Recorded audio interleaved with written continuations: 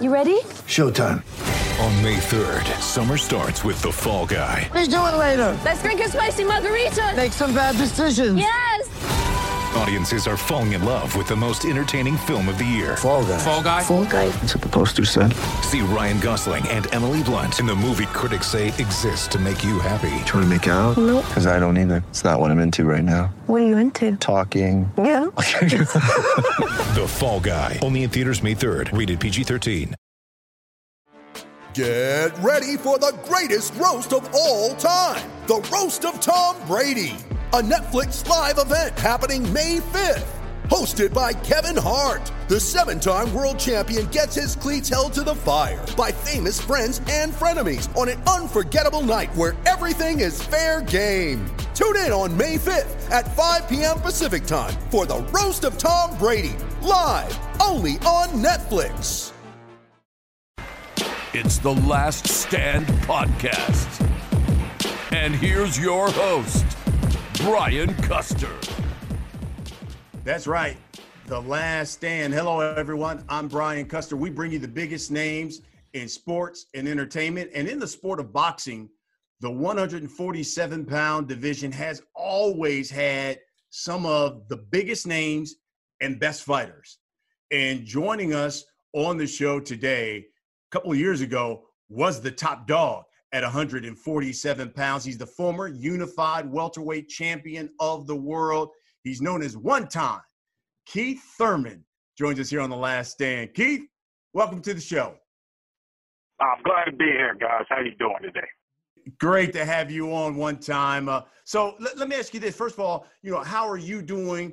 What's it like living in Florida, trying to stay in shape, trying to stay safe, and being in a state where it seems as if COVID has dwarfed other states and had more cases than other countries?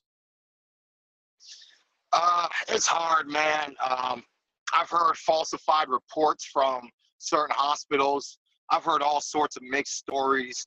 I stay close to the community, and I advise that for everybody. You know what I mean? What's happening over here, what's happening over there, what's happening in your township? How is it affecting your day-to-day? 100%. We got masks 24/7 out here. That's 2020 protocol now, and it is what it is. It's fair. I don't think it's the end all. I feel like it's like wearing a seatbelt. You know what I mean? It's there for your safety. It makes a lot of people feel. You can be ticketed for not wearing a seatbelt. So they want to start ticketing people for not wearing masks. It is what it is. Florida's hot. It's great outdoor training, summertime, great outdoor training. Indoor, it's different. We can't get a lot of big groups. Gyms aren't at full capacity. It's different, man. A lot of people had to customize their approach. Even myself, just customizing how I go about things and moving forward. I like to call you, Keith, a Renaissance type brother, because you're such an intelligent guy. You're well-read, read poetry. I mean, you know how to play like that piccolo thing. You got you can do so many things. How does a guy like that get into the sport of boxing? Well, you got to understand, I got into boxing first, man. I got into boxing at the age of 7. Boxing has always been a passion of mine. And growing up, I just didn't want to be able to fit in a box, I'm a brother, but I'm not your typical brother. Light-skinned brother already makes you not your typical brother. And so I was already used to being a little different, when you're a mixed child, you got to try to find your place. And when you realize you don't really fit in too many places, it's like, fine, I don't ever want to fit in, I want to be as eclectic as possible. I want people to just, I want people to look at me sideways, like, for real. I mean, I had a pit bull and a chihuahua. I had a Prius. I had a Prius and a Shelby, Ford Shelby Mustang GT 350, man. So, being different is just me, man. I like it. I just like not fitting into a box, man. So when I feel like I'm starting to box myself in with my personality, I got to do something crazy, man. You know, next thing might be shave all the hair or something. Oh my God. Hey, that would be different. See, Keith Thurman without the ponytail would be different. Yeah. It's been a hard time never letting go of the mustache. I don't like the naked upper lip, but I don't think that's changing anytime soon. Now, listen, let's talk about you, because I know you had the hand surgery after the Pacquiao fight. I think every boxing fan in the world wants to know, from a health perspective, how is Keith Thurman? I've been testing myself. You know, I'm not sure what I'm still just working into the big punches. You know, I just don't want to hurt myself. So I'm gaining strength. I'm gaining confidence as I build into bigger punches, little by little. I do believe that I will be full throttle sooner than later. And, you know, I'm happy with that. My team's happy with that. Really, the rest of my career is mission injury free. That's the whole mission from here on out, man. You know, I'm not in my 20s no more. I put my body through a lot. I'm like a racehorse that's ran around the track many times, always trying to be in first place. You know, it's just strenuous on the body. So I just got to wisen up. I got to stretch, man, a lot of stretching.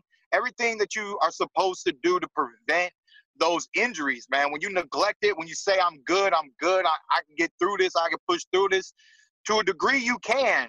But what's the ultimate kickback, man? My body, I'm listening to my body now more and more. You know, if it says lay off this, I'm going to lay off it. If it says, you know, recover a little bit more, give yourself a little bit more time, I'm doing it, man. It's just being smarter from here on out. You know, I already know that I'm one of the best fighters in the welterweight division.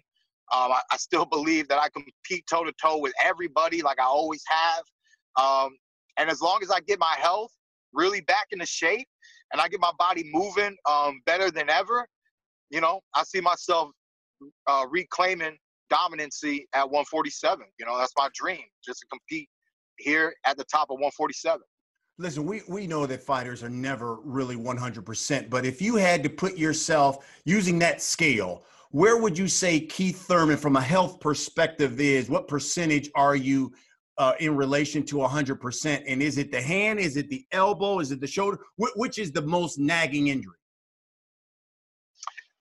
The elbow's good. The hand is the only real issue right now. As far as mentally, it was a big mental barrier in the Pacquiao fight. You yourself should be able to kind of point out, like, where's the left hook, Keith? Where's the left hook, Keith? We've seen many left hooks. We didn't see it that day. And I felt way too much consequence of letting go punches on my end, how I was going to feel due to what happened to me in sparring leading up to that competition. So really, it's just a barrier, a mental barrier. You know, even if I can't throw the punch 100% ever again, I just need to know, what can I do? What can I do consistently so that I can perform and put pressure on my opponents and just know what I'm capable of doing so that I don't have to hold anything back. And I mean, I feel 80% right now. I feel 80.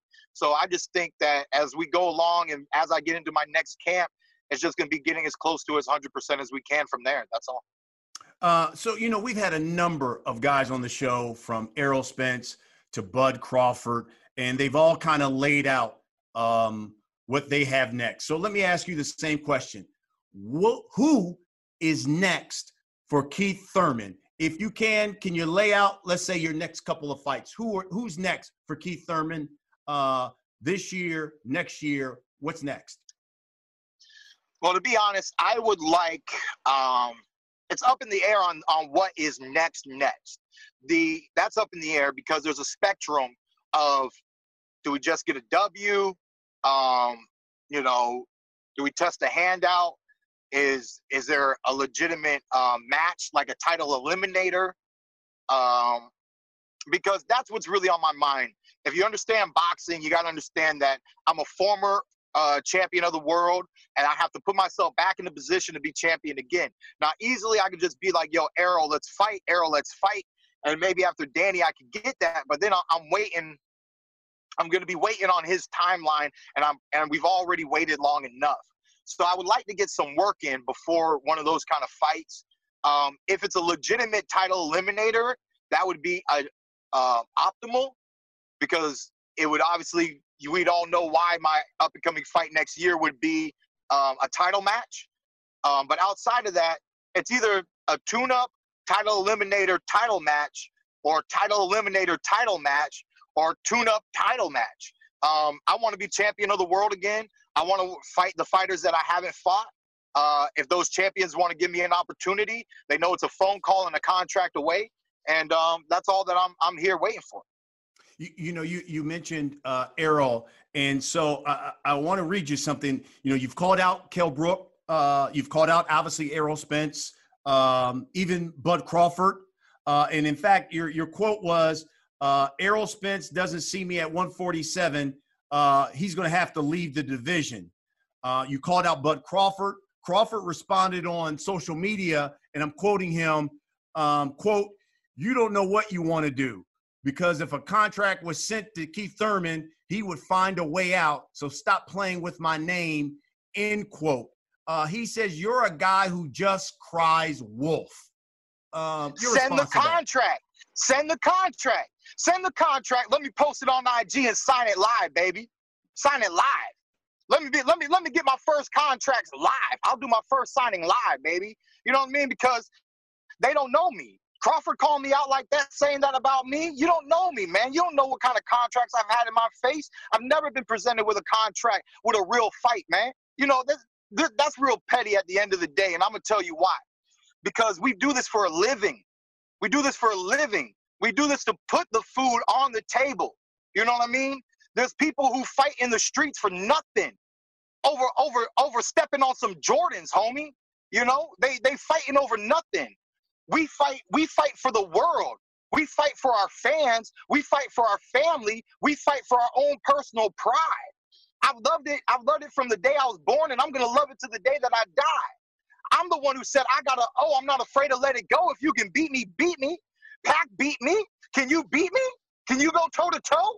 Can you go blow for blow? I don't know. Send the contract. Come on, man. Don't get me started. I'll get hyped real quick, man. I love a good fight. It's what I live for. You think I want to wake up? I ain't no cherry picker. Go look at my resume. I ain't no cherry picker. You know what I mean? I don't just fight people in the rankings. I try to fight the best in the world, baby. That's what I have done, and that's what I always do. That's what I've done before anybody knew who Keith Thurman ever was. We were going gym to gym. We were just going gym to gym. I was looking for my beatdowns. I be looking for my beatdowns. Where they at? Listen, that's why we love having you on, because as we say on the Last Stand, it is the straight, unfiltered talk here. Who do you want more, Errol Spence or Bud Crawford? Hey, right now I want Crawford more, man. He got under my skin, man. Errol, that's a timeline issue. I know how the game works. We got the same manager. That's a timeline issue. Let's say, just for a story sense, he's fighting in November. If I could get a fight in December, then early 2020, there should be no ducking Keith Thurman. We're almost on the same calendar. You see what I'm saying? But if I fight, maybe if I fight in January, we can still work something out in the summertime of 2020. But that's a calendar issue. We gotta kind of work close together to make that. This Crawford dude, send me a contract, bro. Tell ESPN, tell them boys to send some zeros my way. They know an appropriate, respectful number. You know what I'm saying? And then I sign on the dotted line, baby. Don't act like I'm gonna run from you. You know what I'm saying? You never weighed 147. You never got respect in the game anyways at 147. You haven't pushed the buttons at 147. You ain't touched Sean Porter. You ain't touched Thurman. You ain't touched Garcia. You ain't touched Spence. I'm gonna run out of fingers. I can name all my opponents you ain't touched. I'm gonna run out of fingers, boy. Stop it. Stop it. Send the contract. Tell me when you want it. You want it before Christmas? Merry Christmas. I'll take the check. I'll take the check. Merry Christmas. Since 2015, you've fought 5 times. And we've talked about the injuries you had. Fans keep asking, why is Keith Thurman always hurt, and is he dedicated to the sport? What's your response to that?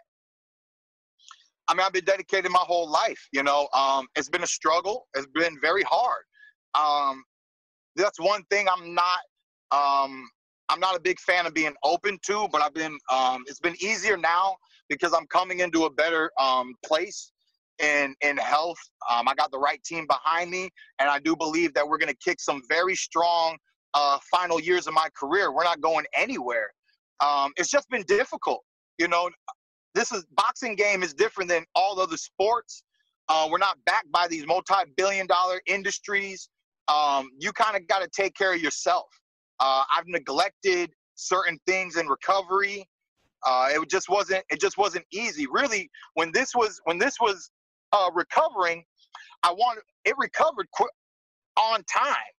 But I got in the gym and my hand was hurting, and I was like, all right, let's just give it 6 weeks. And then it still was hurting. And then by the time I got to the right doctor and they said, Keith, you need hand surgery, I said, yo, doc, it's been too long. I need to make a check. So then I fought Jose Cito Lopez, and then I fought Pacquiao. I haven't been in great athletic condition, even though numerically I've been in my prime. Physically, my body hasn't been feeling at its primest. So it just is what it is. It's been tough. It's been tough on me. It's been hard on the fans. I've lost fans because of it. I had people that were riding my back. They were on the Thurman train. Woo, woo. They were on the Thurman train. And when I lost momentum, and I'm just, hey, man, where's the next stop? Let me get off. Let me hop on the Garcia. Let me hop on the Spence. Let me hop on this Crawford. Let me go hop on these middleweights. Let me go hop on these heavyweights. You know what I mean? At the end of the day, and I can't blame them, a consumer wants a product. A consumer wants a product, and what I give out, that's some high level entertainment. But when you stop giving it out, it's like a teaser. It's like I'm playing with them. I understand the fight fan. I'm a fighter, but I do understand the fight fan. So, no disrespect to anybody that's ever turned against me or anybody who's ever just lost interest in me or anything. At the end of the day, I know that when they're tuning into a Thurman fight, they're getting some prime action, man, because I bring it. And that's what I love to do in the sport of boxing, challenge myself and challenge everybody who gets in the ring with me. So, basically a year ago or a year or two ago, you got married. How did getting married affect your boxing career? And did it affect your boxing career at all? The only thing I can say is, yes, I've spent time with my lovely wife, and some of that time could have been in off-season preparations. But if I'm being honest, I'm not an off-season kind of brother, I really never have been. A lot of people wonder if I stay in shape all year. The answer is no. The answer is I get up and I go. I get up and I go like champs do. I go hard. I was raised by a military man, and when he says, jump, I got to say how high and how many times, sir? Yes, sir. And I just know how to push myself. I know how to lose weight within a matter of weeks. I have a half a pound a day formula, which means in 50 days I can lose 25 pounds. Know thyself. I've stretched myself a little bit. Last year I lost 35 pounds twice. Wow. I don't think I'm the kind of athlete that should be losing 70 pounds in a year. And that was neglect on my behalf. But I don't blame my wife. It's what happens, man. Champions get a little too comfortable. I fought in so many injured scenarios. I can write a book about it, and it'll be very entertaining. I fought with stitches in my hand. Barely ever talked about that. Paulie knows. He saw it. Against who? Diego Chavez, and I stopped him. No need to talk about injuries when you're winning. No need to talk about injuries when you're winning. it is what it is. You know, I had the whiplash after right before the Sean Porter fight. It made I didn't get the right road work in on the Sean Porter fight. And that made the fight too close for me. If I got the right road work in, I think I could have gapped it and got a unanimous. Well, I did get a unanimous, but a lot of fans saw it closer, and I think I could have made it unanimous amongst all the spectators. In other words, I satisfied the judges, which satisfies me and gets my victory. But the fans were looking at it a little different. I think if I trained properly for that fight too, with a little bit of the extra road work, I could have came out even more on top. But then the Danny fight, we had bone spurs, and I was able to flush that on top. The Pacquiao fight, we was one-handed almost, and I still almost found a way to turn a turnaround on that. You know, I see myself when you put me in the ring. I'm kind of like, you know, I'm gonna find a way. I'm just gonna find a way. I really work hard to find a way. Game plan, no game plan. I'm just going to try to persevere and get that victory, man. And for the first time in my career last year, I fell short, but I gave it all that I could under my conditions. And when you see a performance, you're seeing the preparation before that fight. And I know I could be more betterly prepared. You know, that wasn't the best. 2019 was just not the best Keith Thurman we've ever seen. And I look forward to being better in some prime conditioning. And like I said, dominate the welterweight division. Are we going to see any little Keith Thurmans anytime soon? We're planning that for 2020. We're still settling in here in America with my wife. She's been here for over a year now, but it's in the near future. I'm about to be 32, and getting her knocked up for me at 32. That sounds about right. I always wanted to start having kids around the 32, 33 time. So, yeah, we'll be looking forward to that. That's little great. One times running around. Absolutely. That's fantastic. How many more fights do you think you have in you at 147? You know, 3 more years, easy, you know. And I can really, to be honest, I can end my whole career here. Unless if opportunities present themselves, there's not going to be a lot to entice me to move up in weight. I'm a diehard 147 boxing fan when it comes to the legend. All the legends who have led and competed at welterweight. To begin and finish my career at 147, it'd be optimal. So we'll see, man. I never really felt like I belonged in any other weight class. And when you don't belong, you shouldn't go there. We've talked about it a little bit here. So last year, you have the Manny Pacquiao fight. One time, they're headlining pay-per-view. Manny certainly got talked about a lot because he was over 40 and he beats a young champion in his prime. It was also the first time you had ever been down. So what was that like? No. That was it. You had been down before. No. It was the first time I was down televised. Oh. You got to go look through BoxRec. It's recorded in the notes. Look at BoxRec. Okay. That's all I got to say. It's recorded in the notes. Somewhere in the 12th, 13th pro fight. Somewhere. Golden Boy Productions. What was that like, first of all, going down early? And now that you look back on the fight, put the hand aside, technically from a boxing standpoint, why do you think you came up short in the Pacquiao fight? Oh, well, obviously, the first round knockdown is everything. And that's just from the mathematics of the scorecards at the end of the fight. I lost a split decision with the last judge giving it to him by 1 point. So without the knockdown, that judge would have had to looked at a draw unless if somehow they came to a different conclusion. Actually with the 2-point turnaround, without the knockdown, I win the fight. So that actually shows you how close the fight is, but ironically enough, when you look at the BoxRec notes and when I was knocked down before, I was knocked down in the first round. I was knocked down in the opening punch of the fight. So I've experienced that that loss of momentum.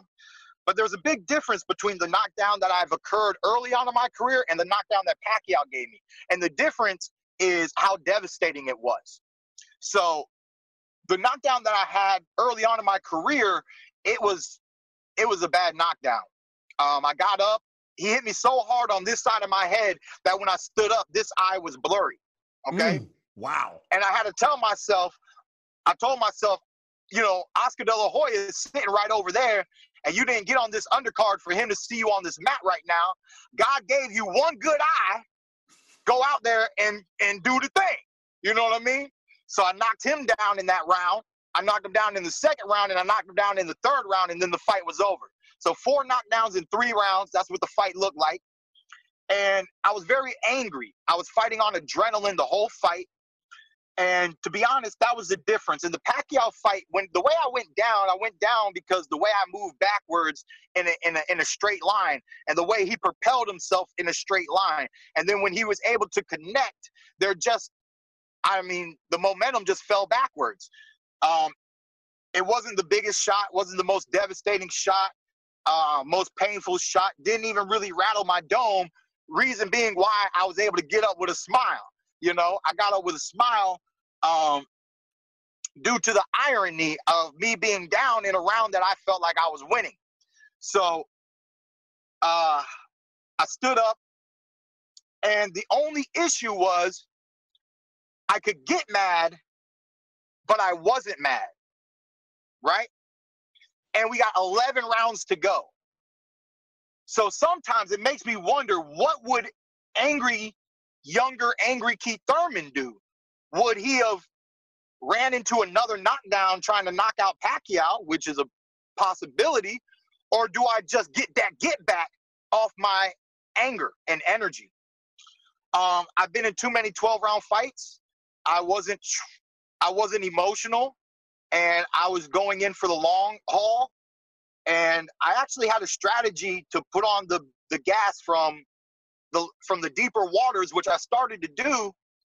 But in the 10th, 11th, and 12th, I was supposed to go full throttle to turn the fight around. And this was a part of Plan B. This was Plan B all along, okay? And I was riding Plan B in the fight until a little voice in my head said, you might have a draw right here, Keith. And the moment, so many sports are psychological when it comes to golf, when it comes to baseball, basketball, just so many things can be psychological. And I tell myself in that 11th round, if I would have said you need the knockdown to win, even if I fall short, I might get the draw that I'm looking for. The moment I say you have the draw and you fall short, you lose victory. There is no draw. It's now 1-point Manny Pacquiao. And that's how the fight ended up playing out. So when I look at the first half and the second half, I could have pushed for the get back early, or I could have just, in those later rounds, I could have just left it all on the table because, if you're going to lose, you're going to lose. Yeah. But yeah. A voice said, you're the champ. It's kind of a draw. You've pushed them back. You've done a lot. I wasn't sure if I really did enough. When 3 judges, and they gotta write it down. And when they book it, man. So I left it up to the judges, something that my coach told me never to do, Ben Getty. I left it up to the judges, the biggest fight of my career. And it is what it is, man. Every word's of wisdom, everything came into play. Pacquiao came to fight, 40 years old or not. He was in shape. He was well conditioned. He was in great shape for the whole year. He was an active fighter. I knew watching the tape that I was going to be in with an active fighter. He looked good against Matisse. He looked conditioned against Adrian Broner. And so I knew I was going to fight a legitimate Manny Pacquiao. And it just is what it is, man. I got to go toe-to-toe with him. I was trying to bait him into more of a fight. He's old. He's an old dog. He knows better. He's learned a lot from the game. He wised up. He used every bit of that wisdom. They had a game plan. Once when they were up on numbers, they knew they didn't need to take risks. And and he just didn't take the bait, man. The fight that I wanted to play out, I didn't get it, and I didn't do the right things that I needed to do to get the judges to click over into Thurman's favor. So just a great, just a too close for my comfort, because it leaves a bad feeling in the gut. I want round 13, 14, and 15, really. You know, I wanted them, you know, but at the end of the day, it was amazing experience. It was a hell of a show, once of a lifetime experience. And I just look forward to doing it again, man, whether it be with Manny Pacquiao, Errol Spence, Terrence Crawford. I just want all the fans to come together, cheer on their favorite fighters, and just look forward to having some of the best fights at 147, man. It's Keith Thurman versus the world, baby. I'm right here. It's Thurman versus everybody. Just give me the contract for everybody. Can we do that? Can we just let me just get one big contract with everybody. I love it. I love it, Keith. So you mentioned something that I thought was interesting, because in your younger to mid 20s, even the late 20s, man, you were taking guys out. It was one time, every time, one punch, one time. Especially, I think it was, for me, I kind of noticed it after the Jesus Soto Carras fight. I want to say Julio Diaz fight. We started seeing we started seeing one time different, a lot more movement, circular movement, a lot more boxing than what we had saw in the past, where a guy who just came out and just took guys out. Was that the information? Yeah, was that the information? That fighting style? That was all for Floyd. That was all for Floyd. When I fought Julio Diaz, right, my first headliner on Showtime Network, I couldn't train for Julio Diaz to fight Julio Diaz. I mentally told myself, you're fighting Floyd Mayweather, to make myself put in more effort in the training camp. And then I was just being prepared to be a 12-round fighter. Floyd was champion at the time. So I was preparing for those longer fights against skilled fighters, you know. And I just knew that I could piss people off with footwork they didn't know that I had. I did it to Bundu. I schooled Garcia, let me control the pace of the fight with my footwork. You know, when I had Sean Porter in the middle of the ring, I controlled him nicely. And I just enjoyed upping my skills all around. But yes, I lost a little bit of that killer. And like my coach said, if you're not practicing it in the ring, it's going to be hard to perform. And I wasn't putting the big punches on my sparring partners before the Pac fight. I wasn't really trying to get them out of there. And I'm definitely taking that into consideration, man. I'm going to be loading up. I'm about to be doing some power drills, even if it's just 30 seconds at a time, you know, because that's all it takes is you catch somebody, and then you just got to close out within 30 seconds. Because if you don't, you know, they're probably going to survive that round. So, you know, that I learned a lot, man. I've come full circle. And when we see Keith Thurman again, you should see a blend from that killer and the boxer. You should see all that I have to offer in the ring when I get back. Now, you mentioned two fights that I wanted to talk about, because they were really big fights, both at the Barclays Center, both put up record numbers. You beat Sean Porter, Fight of the Year candidate. You take on Danny Garcia, that broke attendance records. Both by close margins. Which fight was harder? Which victory was more satisfying? The Danny fight was way more satisfying, man. Oh, man. You know, they both were quite satisfying for myself. You know, and I'm a chuckle because it's a little ego-based, man, but it has to do with the amateurs, man. We've known each other since we were kids, and I never got to get a W over either one of them, man. So, you know, first time ever being in the ring, professional fighters. We're not fighting for no trophy. We're not fighting for no national title. We're fighting for the millies. We fighting for the millies and the belts, baby. You know, it was great to get the W over both of them boys. Especially how much I respect them. That's why I would love to get in the ring with Crawford. All that I've seen him throughout the amateurs, growing up with him.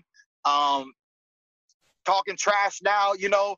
I mean, look, we've all seen each other outside of the ring. I mean, I saw Danny Garcia. I saw him fight Saddam Ali, you know, many times, you know. And Crawford, stuff like that. I saw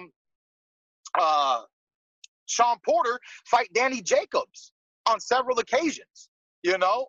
And for me, it was a great experience to be in the ring with the two of them, to showcase my skills and talent and let them know that I'm the dog out of everybody. I've been a dog since we was in the amateurs. I was dogging people. Everybody knew to look out for me. And I just wanted to let them know that you think you got the W, but you didn't have it then, and you don't have it today, you know. So it feels good, man. But Danny was an undefeated champion of the world.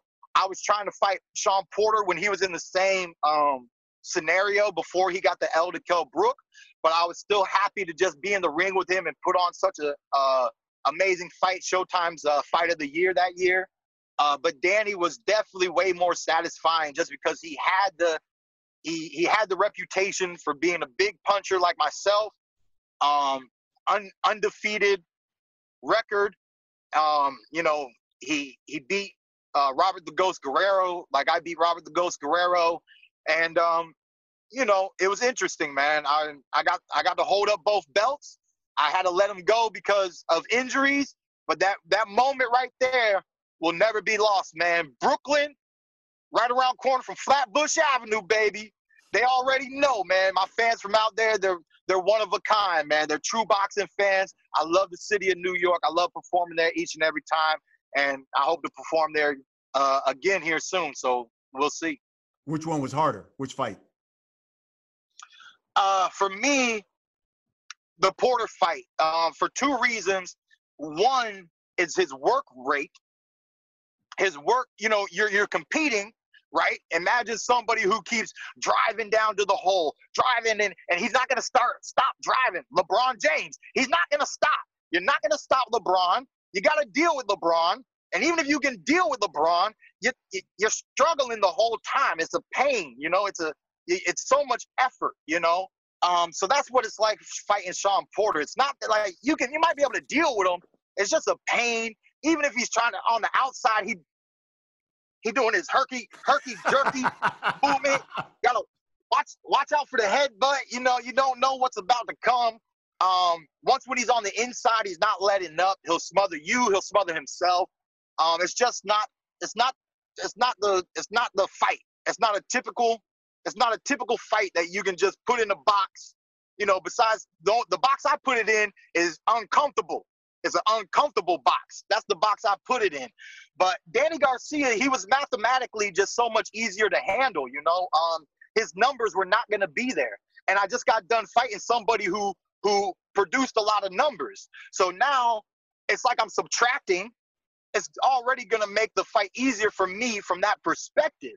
I remember his father saying that I didn't do anything certain rounds, and I know I threw more punches than his son. So if I did nothing, then you did negative nothing. You know what I'm saying?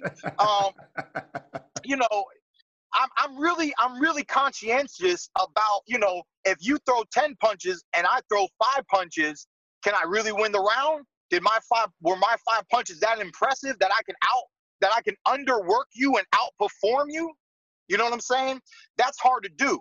But that's what you have to do to Sean Porter, because it's not going to be easy going toe-to-toe at his ratio.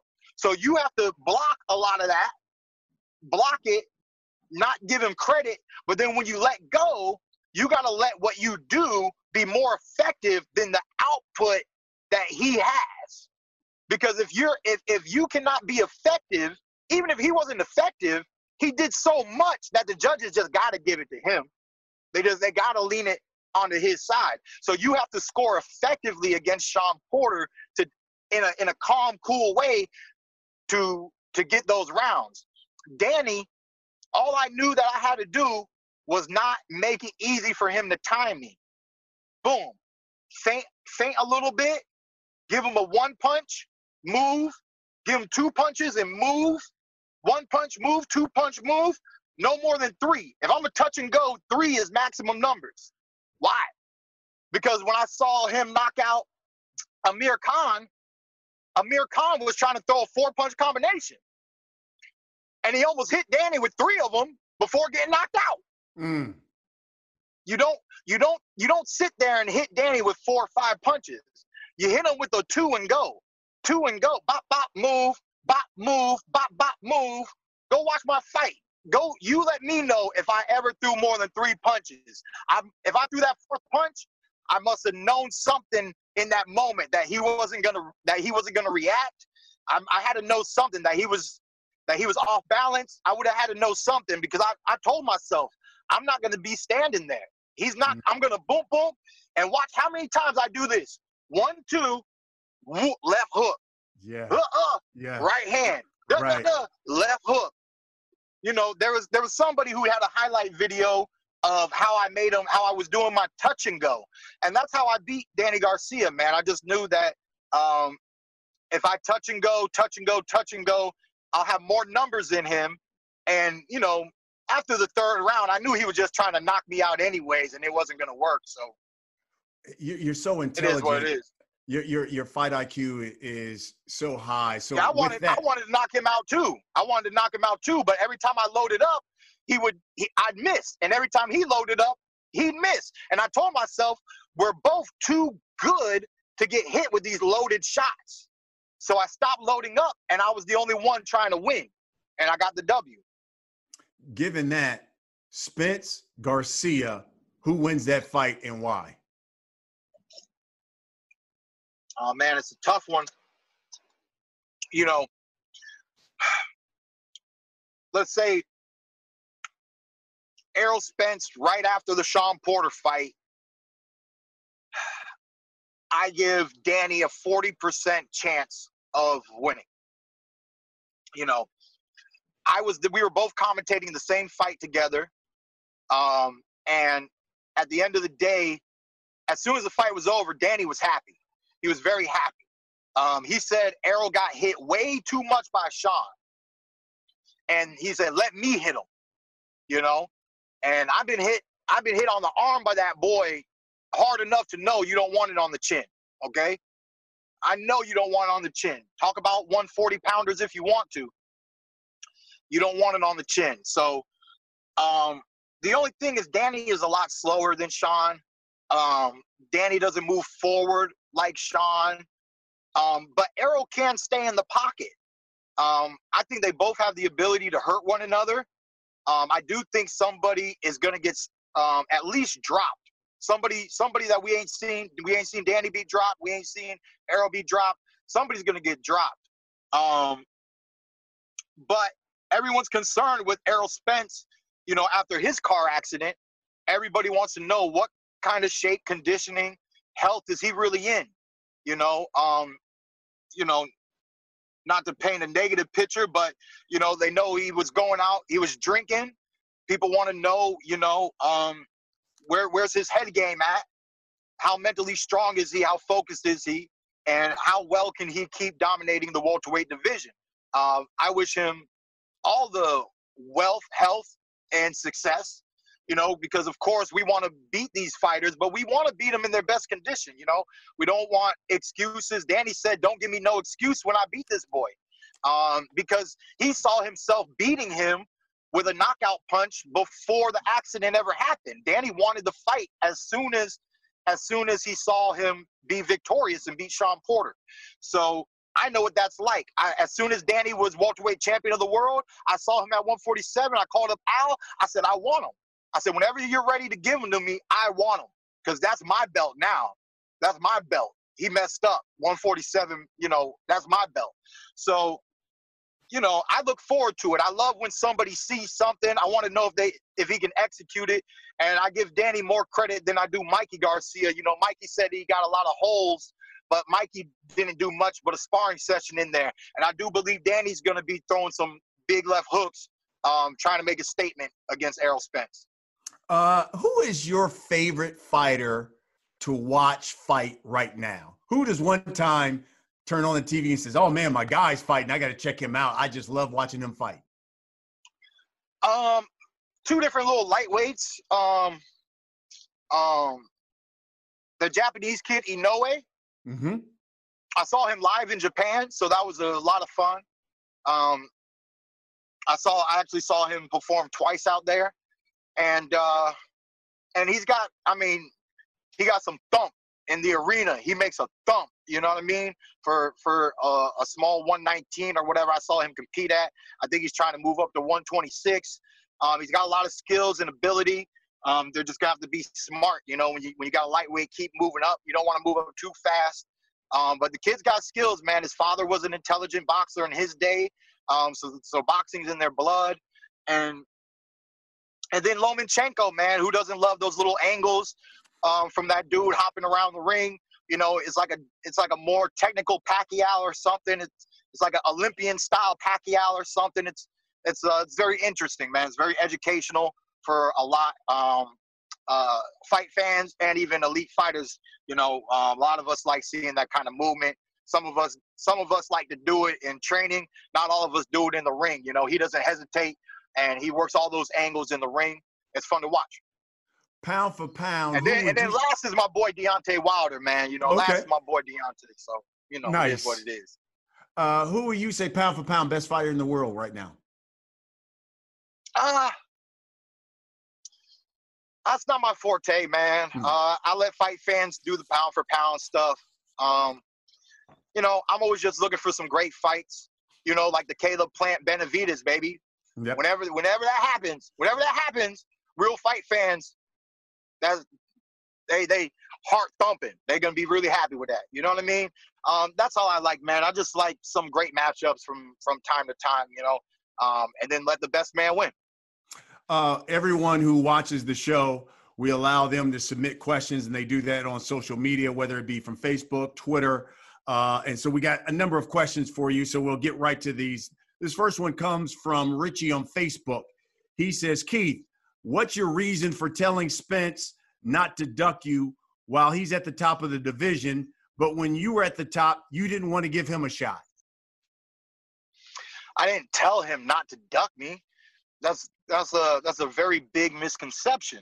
You know, I said that Errol Spence is in the powerful position now. Okay, I was once in the same powerful position. I know what it's like to be an undefeated, unified champion of the world. Okay, you can argue that he's number one welterweight because that's where I was at that same time. Nobody else has the stats that he does. It's hard to really just go ahead and put Pacquiao above him. So, you know, at the end of the day, he's just in a strong position.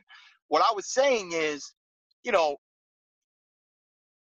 there's certain levels. When you're all on the same level, okay? And another thing about a real duck, like I keep trying to explain to people, is when somebody gets really offered a fight and says no, you know? Whether that just be a decision, it might be a decision because Sean Porter said no to Keith Thurman once upon a time. Did he duck me?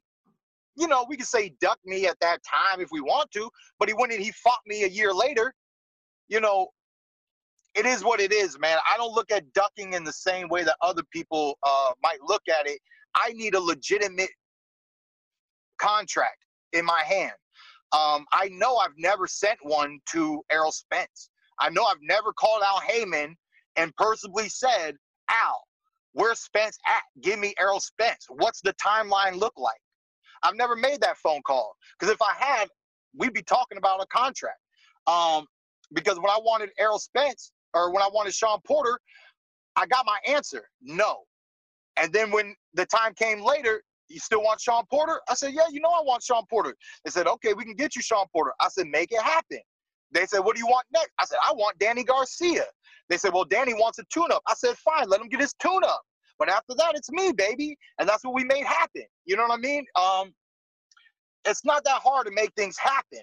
Errol Spence, I've heard rumors that he's big and that he might move up. All I'm saying is if he wants to get out at 147, he can move up out of 147. I'm not going to chase Errol Spence at 154. I want Errol Spence at 147. Okay? That's all I'm ever saying. And if he doesn't want the fight, he don't ever need to take the fight. That's on him. in his career and what his people choose to do. There's other fights out there for me, but you know, everybody I talk to, they want to see the fight.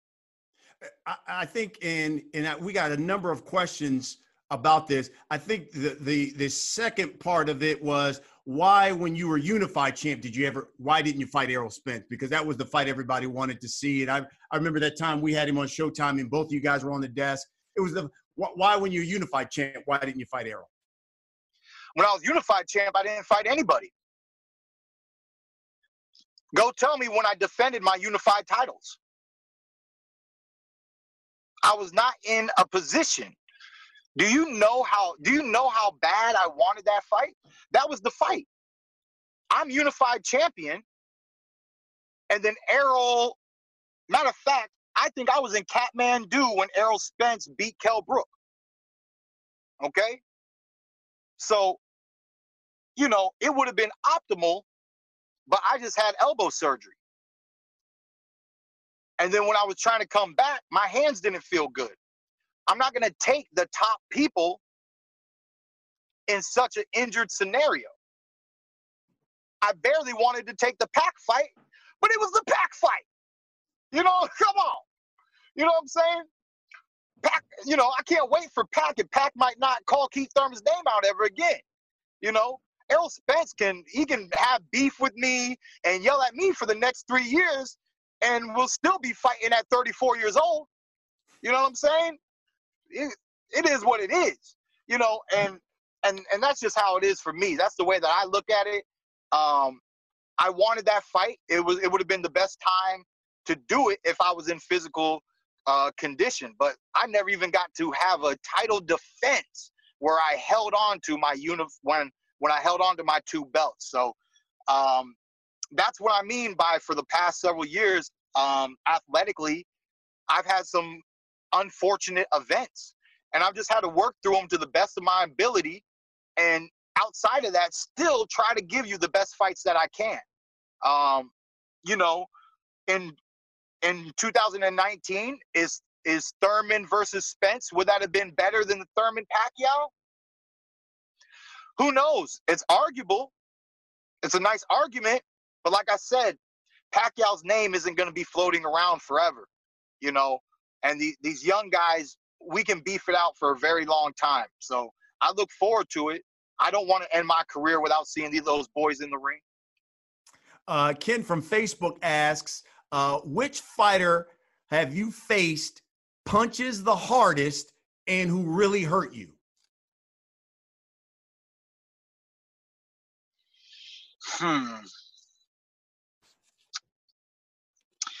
Well, you know, the heavy hitters on my resume is Diego Chavez, Danny Garcia, and Manny Pacquiao. So Diego Chavez, he kind of busted me up. He kind of busted me up the worst because he landed this left hook. What did he land? No, he landed this straight right hand. He threw a left hook. I blocked it. But it was a left hook right hand instead of a right hand left hook. For those who want to change up in their boxing combos. Left hook right hand over right hand left hook. I blocked the left hook, and as I look here, boom, I got hit with the right hand. Right down the pipe, right on the button here, and it got my nose leaking for the rest of the fight.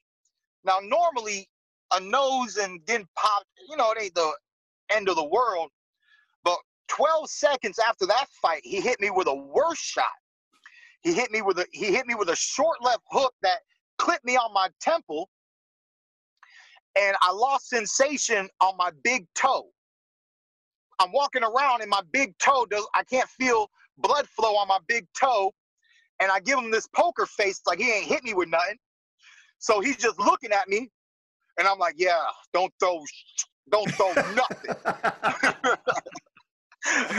And then about 15 seconds go by, and I can feel the blood flow come back in my foot, and I'm looking at him, and I'm like, you just missed your opportunity. I ain't giving you no more.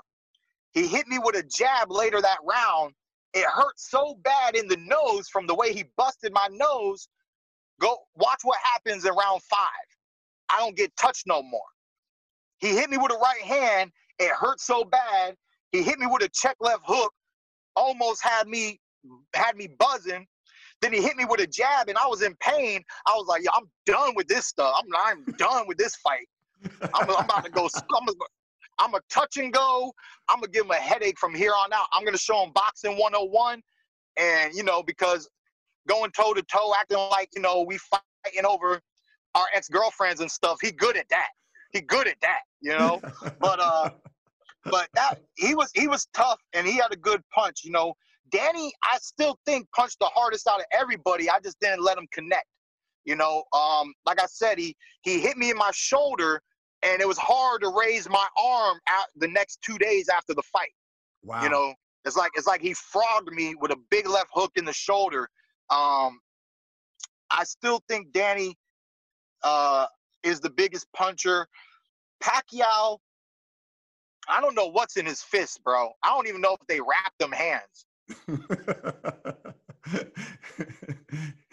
I don't know if they wrapped those hands. It felt like little rocks, little pebbles, literally like a small mortar brick, a little brick. We'll wrap it up here soon. Roderick asks from Twitter, it seems like in the Collazo Josecito Lopez fight, the kryptonite for Keith Thurman is hitting him to the body. Well, Luis Collazo just happened to land such a great body shot. And I mean, let's just look at body shots ending major fights, De La Hoya, B-Hop, the body shot is not an easy shot to take. I've taken many, and I know how to take them. There's a lot of people who they don't know how to take them, and they're not able to take them. I don't like going down if I have an option. And to me, some body shots give you the option, but the only problem is they hurt so bad that you don't feel that functional. So one way or another, you're about to be on a knee, or it hurts so bad you got to go down. There is no option. You're folded over yourself. They fold you into yourself. Luis Collazo, I was beating him that round once again. I have these moments where I guess I get overconfident because so much of the round is going my way. I forget that it can be turned around in an instinct. People forget that my name's one time for 2 reasons. I can be hit one time too, baby. It's a double-edged sword. It's the complete philosophy of what boxing is, what a real boxing match is all about. It's all about that one time. All of a sudden, I hit you and you're cut. And now it might not even be the worst shot you ever been hit with, but now blood is coming into your eyes. And how well can you focus? Now that it only takes one little thing to start changing the environment of a fight. It can be one punch in the last 30 seconds of the last round. We've seen knockouts in the final seconds of the last round. So that's what boxing's all about, man. One time. Obviously they trying to hit me one good time to the body. They try to do it many times. Pacquiao got a good one in. He snuck one in out of nowhere in like the 10th round somewhere. And, it just is what it is, man. I know how to handle it. And it's an MFer, man. It's not fun. Because I can hit you upside your head, just to give you a quick story. I can hit you upside your head with a baseball bat. You'll wake up tomorrow. Lift up your arms like this. I can hit you with a baseball bat in your ribs. You're going to be on the floor. You're going to go to the hospital, and you're going to be conscious through the whole agony of the pain and suffering. That's what a body shot does. If it's a devastating body shot. Otherwise, it just feels like somebody tried to hit you in the body. Either they tried to hit you with a body shot or they did hit you with a body shot. And you know the difference the moment it lands. That's all I got to say. One time we've come to the last segment of this show. We call it The Last Stand. I'm going to ask you a series of questions. You just give me the first thing that comes to your mind. You ready? Yep. First thing that comes to your mind when I say Errol Spence Jr. champion. Give me your top 5 right now, welterweights in the world right now. Top 5. Manny Pacquiao, Errol Spence, Terrence Crawford, Keith Thurman, and then it's a flipper. It's a flipper. But I'll just put Sean Porter there. Okay. Are those days gone? I believe that there's going to be an opportunity for it to really come back. There's a lot that I learned in the last fight, and great champions, they evolve, they take their L's, they come back and they get W's, man. Canelo is a great example of that, and I believe that I have all the potential to do the same thing. When you look back here on what you've accomplished, was one of your biggest mistakes not facing Errol Spence when you were either champion or unified champ? No, because getting the fight to fight Danny Garcia and become the unified champ was the best move for me at that point in my career. And then I just was injured right after that. Even going into the fight, like pre-fight, I went into that fight and the Pacquiao fight knowing that no matter how this fight goes, after the fight, you go to the doctor and you get this surgery. You know what I mean? So it just is what it is. There are some things that I wish I could have done in my career, but worrying about Errol's not one of them. Lastly, finish this statement. Keith Thurman will be champion of the world once again very soon. One-time Keith Thurman, former unified welterweight champion of the world. Keith, I really appreciate it, man, for taking the time, being with us. And folks, that's what we do here on The Last Stand. We bring you the biggest names in sports, just like one-time Keith Thurman. Make sure you check out The Last Stand. We bring you the biggest stars like Keith every week. We'll see you next week.